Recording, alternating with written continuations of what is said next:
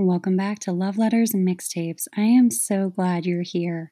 After you listen to this episode, please make sure to subscribe, rate it, review it, or share it with friends. And if you enjoy this episode, please consider sponsoring this podcast with a small monthly donation by clicking the link in my Instagram bio at Love Letters and Mixtapes.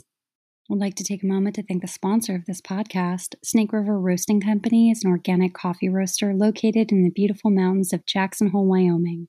And not only do they roast award-winning coffees, but their mission and commitment to supporting the rights of women farmers around the world are just incredible. I start every single morning with a cup of their Fire on the Mountain organic coffee blend. And if you're ready to fall in love with your coffee, Snake River Roasting Company has a free shipping code for you to give their delicious coffee a taste. Head to their website, snakeriverroastingco.com, and use the code COFFEELOVE at checkout for free shipping on all domestic coffee orders. So this week, we are talking about creating intimacy in our relationships without relying on sex. But before we dive in, I wanted to say two things. One, thank you to everyone who has signed up to be monthly sponsors of this podcast. I had a huge spike last week, and I just have to tell you, it means so much to me. And I really appreciate you listening and making the choice to sponsor the podcast with those monthly contributions. I feel so very seen and heard in creating this space. And I hope the topics we're exploring are resonating with you and helping you to feel supported in your own journey. I am not an expert. I am just a person who asks really good questions, and I'm interested in everything. And I want to encourage all of us to question everything we think we know, everything we've been taught, everything that the world tells us we should be or what we should do. And I want us all to feel that we're safe to do that. We're safe and supported as we ask these questions and receive different answers. And the second thing I wanted to say is that I had absolutely no idea how much feedback I would get for discussing masturbation in my last episode. And the underlying message that stands out to me is how all over the scale people's responses were. And that's exactly why I wanted to talk about it and why I talk about any of these topics. Because some people were like, well, everybody does that. Who needs to even talk about it? And other people were like, no one does that. I can't believe you said that out loud and broadcast it. So, to that, I will respond with a Mr. Rogers quote.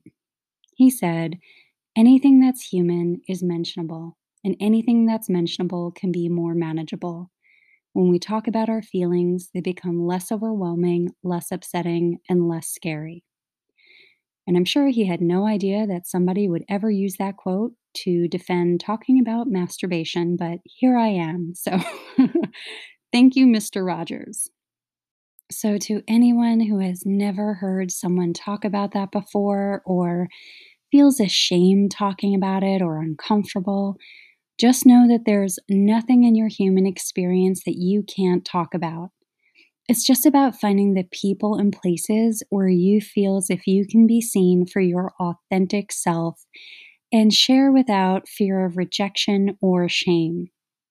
It's not always easy to find those places, but I can promise you this is one of those spaces, so you are all welcome here. Now, on to the topic for today, which is creating intimacy in our relationships without relying on sex. And I wanted to record an episode on this topic because, much like sex, it's an area that is almost coasted over in discussions about relationships. It's almost same, but different to the topics of feeling connected to our own bodies or masturbation or different ways to experience sex.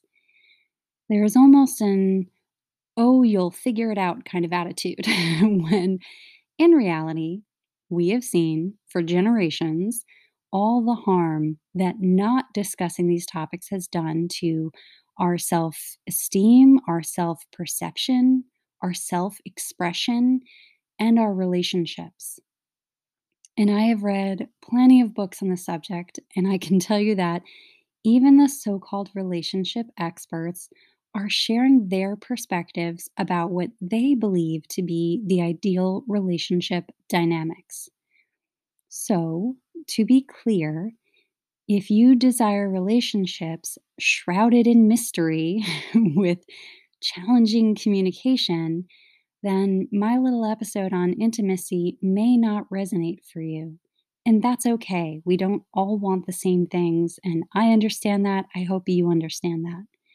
This episode is probably for the people out there who do want to create that intimacy in relationships because they feel that with that intimacy, we create connection, trust, and safety, which can sound boring. I get that. If you're chasing sort of a trauma bond high and you want that intense highs and lows and almost that anxiety feeling in relationships, and I'm not shaming you, I get that some people love that. I understand that. Then again, this may not be the episode for you, or you can listen to it and be like, oh, those people sound cute. But to me, my best and most satisfying relationships are the ones where I can trust the other person. I don't want my relationships to be combative battlegrounds. I want them to feel safe and connected. Life is tough. The world is wild. My home and the core of my relationships have to be a source of solace and restoration for me, a place where I am reminded of who I am and encouraged to be who I am, versus a place where I walk on eggshells with like anxiety knitting a blanket in my stomach. But again, it takes all kinds, and I know that not everyone wants that safety, peace, and connections in relationships. I do. Maybe you do as well. Maybe you're not even there yet, but you're still open to listening to this episode and kind of seeing what that's all about. And I want to remind everyone that feeling safe is not the same as feeling familiar or comfortable. We can be very familiar and comfortable with combative relationships, crossing boundaries, enmeshment, codependency, self sabotaging, lying, or doing or saying hurtful things. That can feel so familiar and so comfortable. Maybe it's the devil we know. Maybe it's the house we grew up in. Maybe it's the blueprint for relationships that, we see and hear in our minds as we're entering a new one. And when we behave that way, or someone we're involved with behaves that way, we can confuse the comfort and the familiarity of it with safety. And sometimes the safest relationships we've ever known are the ones that bring up big feelings of discomfort because we're actually experiencing something new. Are you uncomfortable when someone offers you their complete presence? Is it unfamiliar to be with someone who does what they said they would do when they said they would do it with the people they said they would do it with? And instead of breathing a sigh of relief that you can trust this person and they're offering themselves to you in that way, do you find yourself constantly looking for a crack in their armor to see what kind of game they're playing with you when really they feel comfortable with themselves and they're just showing up, being honest and loving you and trying to create a sense of comfort for you?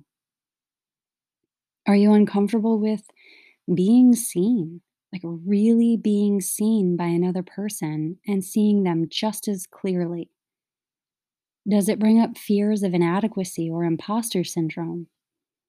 Or does it take away the power from a character defect like self protection? Because if you see someone clearly in their humanity and imperfection, and they see you just as clearly, maybe we don't get to distance ourselves and take an inventory of all their flaws as a way to sabotage the relationship and, protect ourselves in some distorted way. And if you listen to this podcast regularly, you know that I love to ask questions and do some journaling around each of these topics. And I always encourage you to do the same because it's not just about my opinion or what I'm sharing here. I'm sure if you listen to this podcast long enough, I'm going to say things you disagree with. It's not about that. It's about inviting yourself to go deeper and look at these topics with new eyes.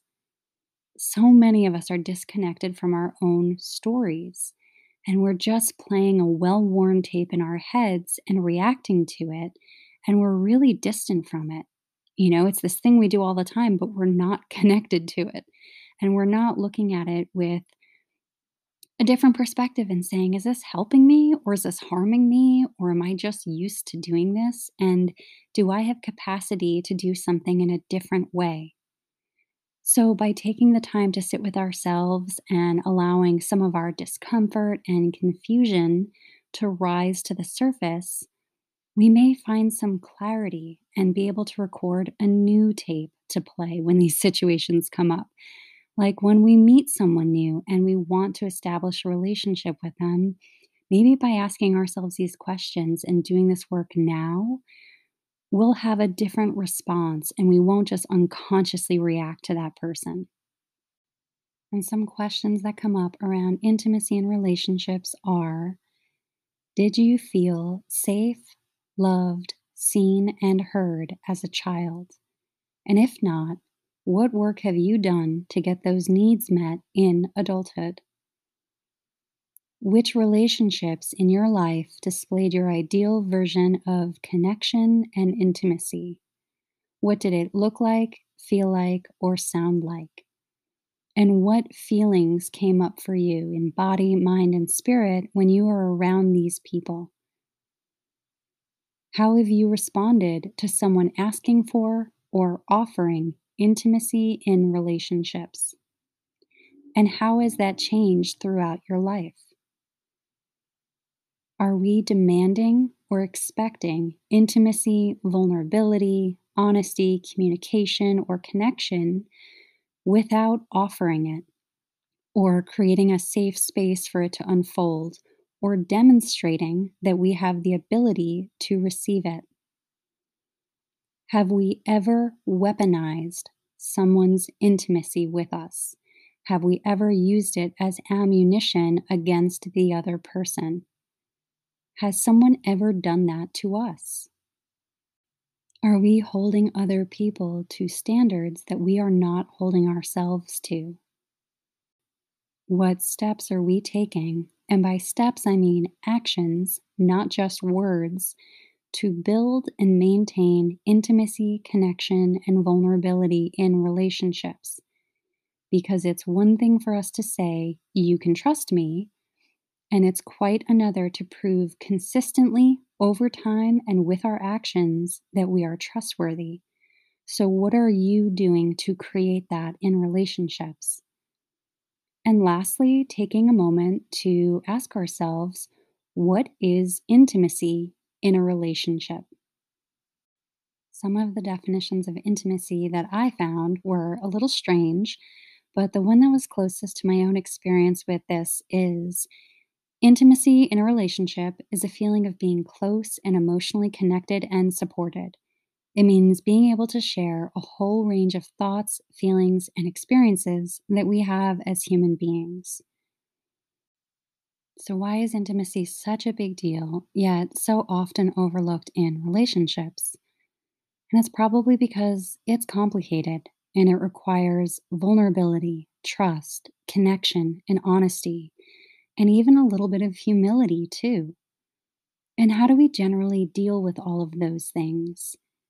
Are we taught how to cultivate those things in school or in our families of origin? Maybe not. Instead, we enter into relationships and we awkwardly stumble through lessons that teach us about what we want in those relationships.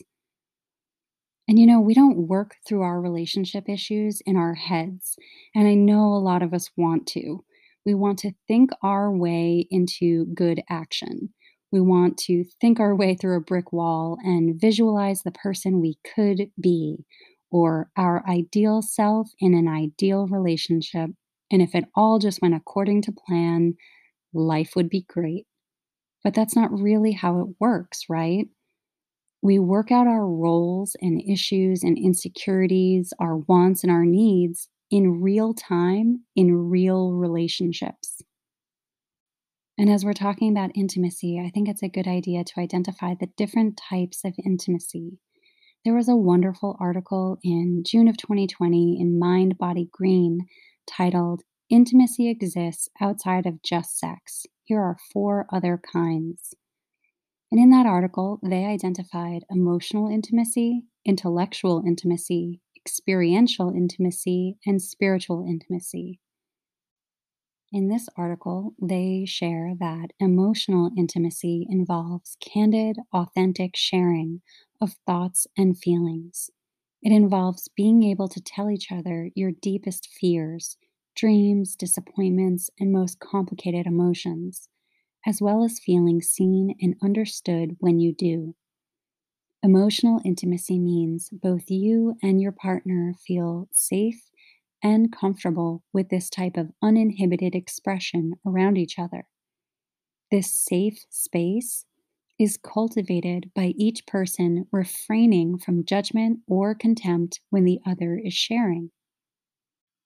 They say that what creates intellectual intimacy is comfort with communicating beliefs and viewpoints without worrying about potential conflicts.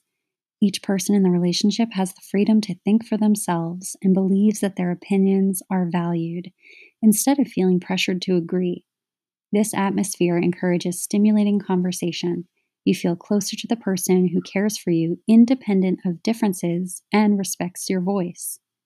Experiential intimacy is shared experiences that lead to inside jokes and private memories that can intensify a connection. The act of teamwork and moving in unison toward a common goal while creating an experience also establishes a feeling of closeness. And lastly, spiritual intimacy. Religious practice isn't necessary for spiritual intimacy, though it can serve the purpose. This closeness forms when you share poignant moments with your partner. And though praying and worshiping as a couple could qualify as one such moment, there are many other examples of spiritual intimacy. And that was a great summary of the different types of intimacy that can exist outside of sex. And any discussion of intimacy that doesn't also include a discussion of boundaries is probably missing something. And there's a great Esther Perel quote. She says that when two become one, connection can no longer happen. There's no one to connect with. Thus, separateness is a precondition for connection. This is the essential paradox of intimacy and sex. So let's not confuse intimacy for enmeshment or codependency, because that's not what I'm talking about. Intimacy has beautiful boundaries, and you get to decide what your boundaries are in each relationship. Another Esther Perel quote that speaks to this is, when the impulse to share becomes obligatory, when personal boundaries are no longer respected, when only the shared space of togetherness is acknowledged and private space is denied, fusion replaces intimacy and possession co opts love. And that's not so much a declaration of rightness or black and white thinking, as it is an invitation to explore what those things mean to us and how we're communicating them in relationships. As I mentioned earlier, we don't really work out these relationship issues just in our heads. We work them out in action in relationships. And so I wanted to talk about some simple practices that you can do with either a friend or a romantic partner or even alone that can help to strengthen your intimacy, vulnerability, connection, and boundaries in relationships. And I do want to say that being intimate with ourselves is not required in order to be intimate with other people, but it sure does help. If I am not rooted in who I am or if I don't trust myself, then what am I sharing with another person? I'm sharing a mask or confusion or uncertainty. And if I know myself well and trust myself, and I'm always moving towards a clear ideal, how does that show up in my relationships? It probably looks like a commitment to growing, self reflecting, and a willingness to take corrective action. Because we're not perfect, no matter how we want to think, we're never just going to be this evolved version of ourselves. We're dynamic, we're always in motion. And so getting clear about what you want and what you're moving towards can help you show up in relationships. But, it is a process and you still get to be in relationships even when you're not an expert at this. And that's why I'm talking about it because it's a journey.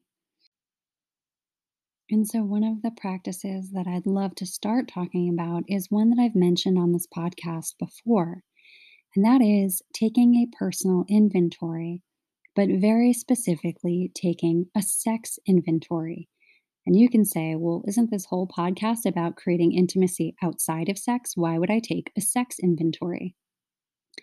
Because so much of what we're trying to create in relationships comes through in these sex inventories. It's not just about the act of sex, it's about everything that we did around it, before and after, and how we treated those relationships. And this concept of taking a personal inventory helps us to keep our side of the street clean. You know, Life is changing, we're growing, we're learning, and a great way to be centered and rooted through all of that is to reflect on what am I bringing to the table? And inventories are pretty much the cornerstone of all 12-step programs. Every program from AA to Narcotics Anonymous to Sex Addicts Anonymous, they all utilize this tool. And the perfect time to do one of these inventories is actually right now. Don't wait until the perfect relationship comes along.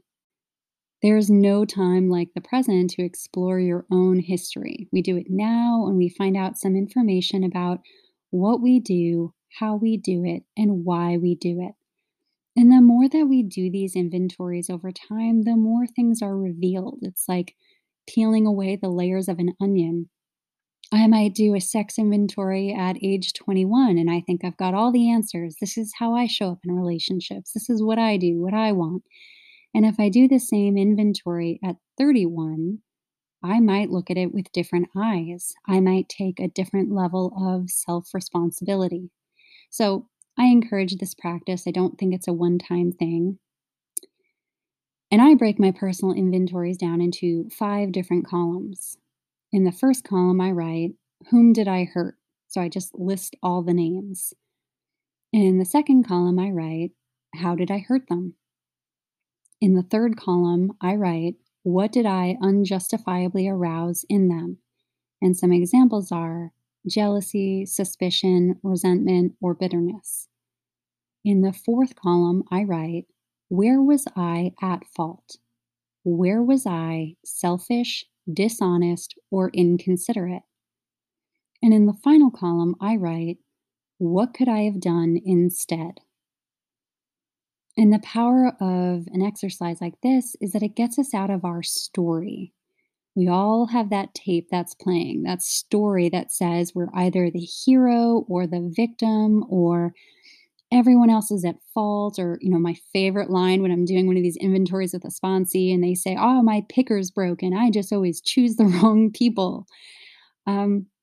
This exercise gets us out of the habit of pointing those fingers and taking everyone else's inventory. And instead, it asks that we focus on ourselves, our intentions, our actions, our energy. And we take responsibility for what we can change and maybe open ourselves up to looking at some of the things that we've been unwilling to change. In this type of practice, it will reveal our patterns, maybe some of the patterns that we think are normal. We think every relationship for everyone ends in complete chaos and fighting, or we think that cheating is normal, or those things that we don't consider cheating, that other people consider cheating.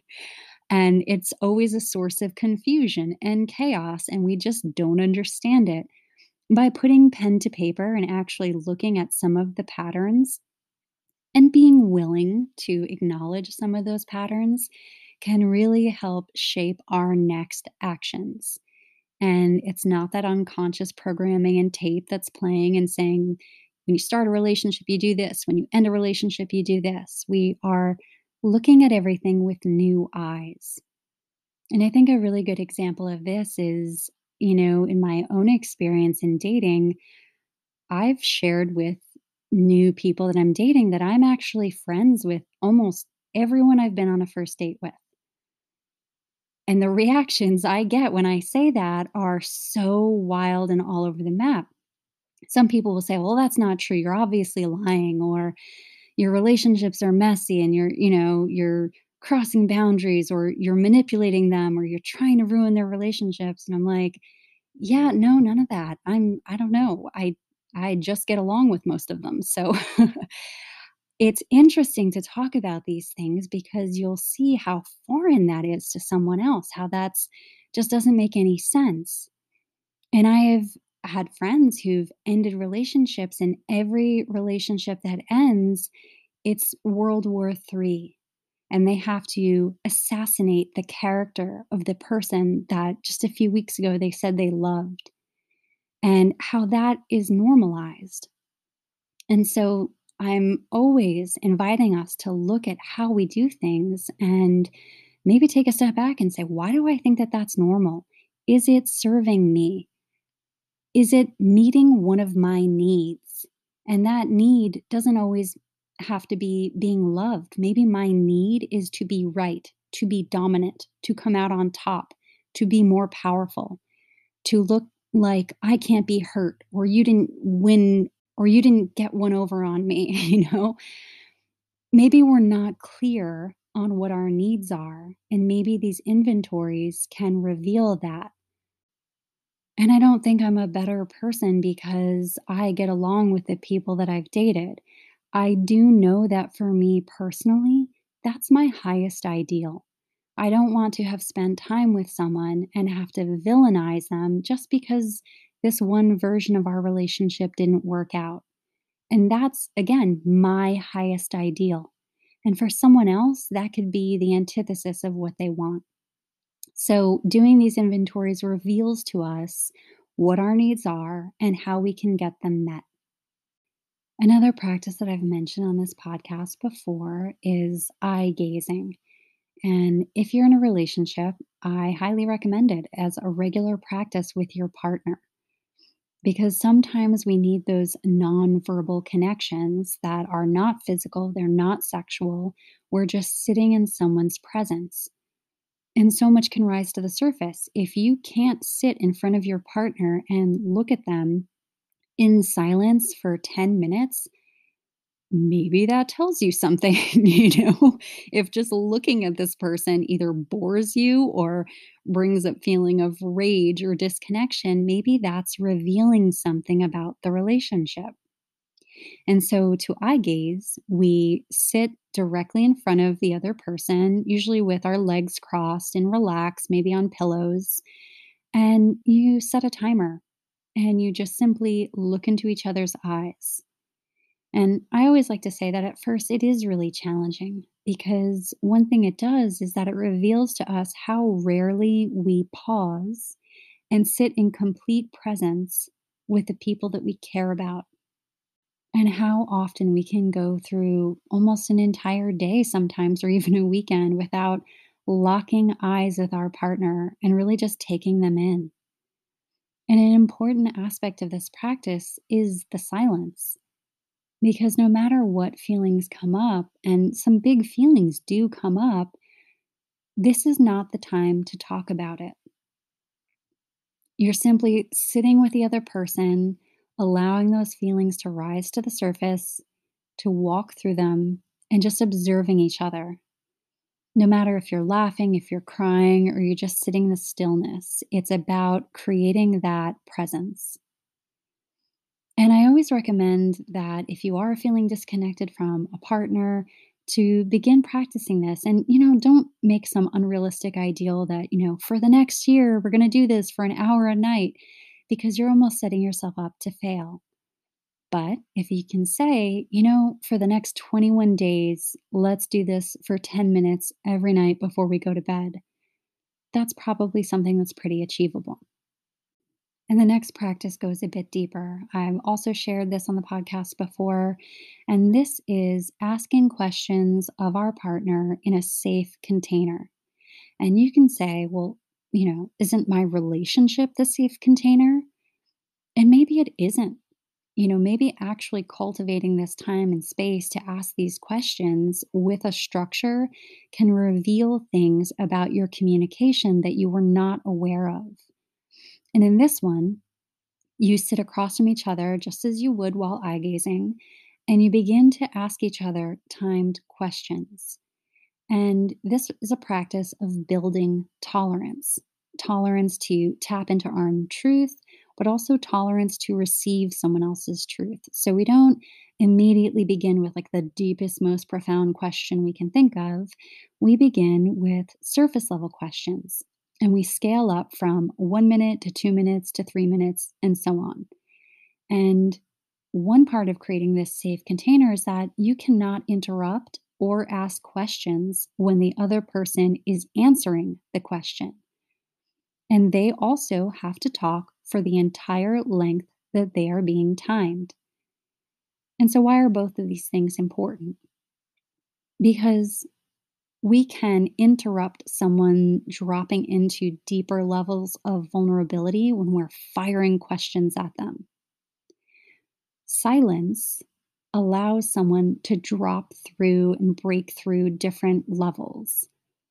And we want to break these barriers within ourselves at our own pace and go deeper than sort of the answers that we throw out to the universe all the time. So, an example of a question can be, what are you afraid of? And the timer could be set for 7 minutes. And the first response may be something that kind of brushes the person off. And it's like, oh, I'm not afraid of anything. Everything's fine. I know myself. I'm ready for anything. Okay, well, now you have 6 minutes and 45 seconds to either sit and stare at one another in silence or you go deeper. And when you're ready, you begin to explore, well, I'm maybe afraid of ending up alone, or I'm afraid that I'm not going to get what I want, or I'm afraid that you're not attracted to me. Like these things come up. And so begins the falling away of our armor and protective layers.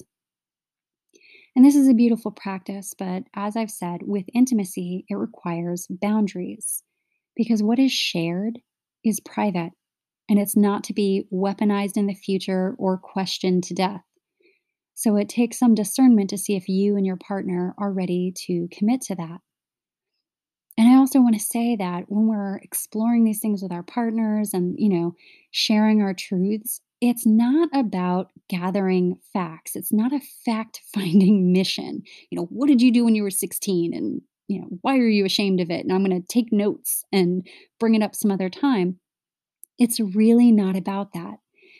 It's about sitting in the presence of this person we care about and beginning to see how they make decisions, how they reflect, how they take responsibility, how they view the world. So it's not just about the facts, it's about learning this other person's process. And when we learn someone else's process, we developed trust in them. Some of the longest relationships I've ever had, I'm sure I don't know every story this person has ever experienced, but I know how they think. I know how they respond when they're afraid. I know when they think lying is acceptable or not acceptable. I know the things that they're ashamed of and what that brings out in them. And that's why these practices are important. In that article I mentioned earlier was focusing on experiential intimacy, and that's what we're talking about here.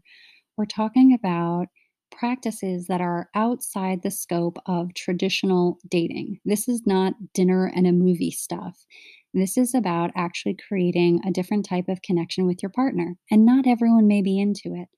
No one has received more resistance about these things than me. I've brought this stuff up in relationships and been shut down immediately.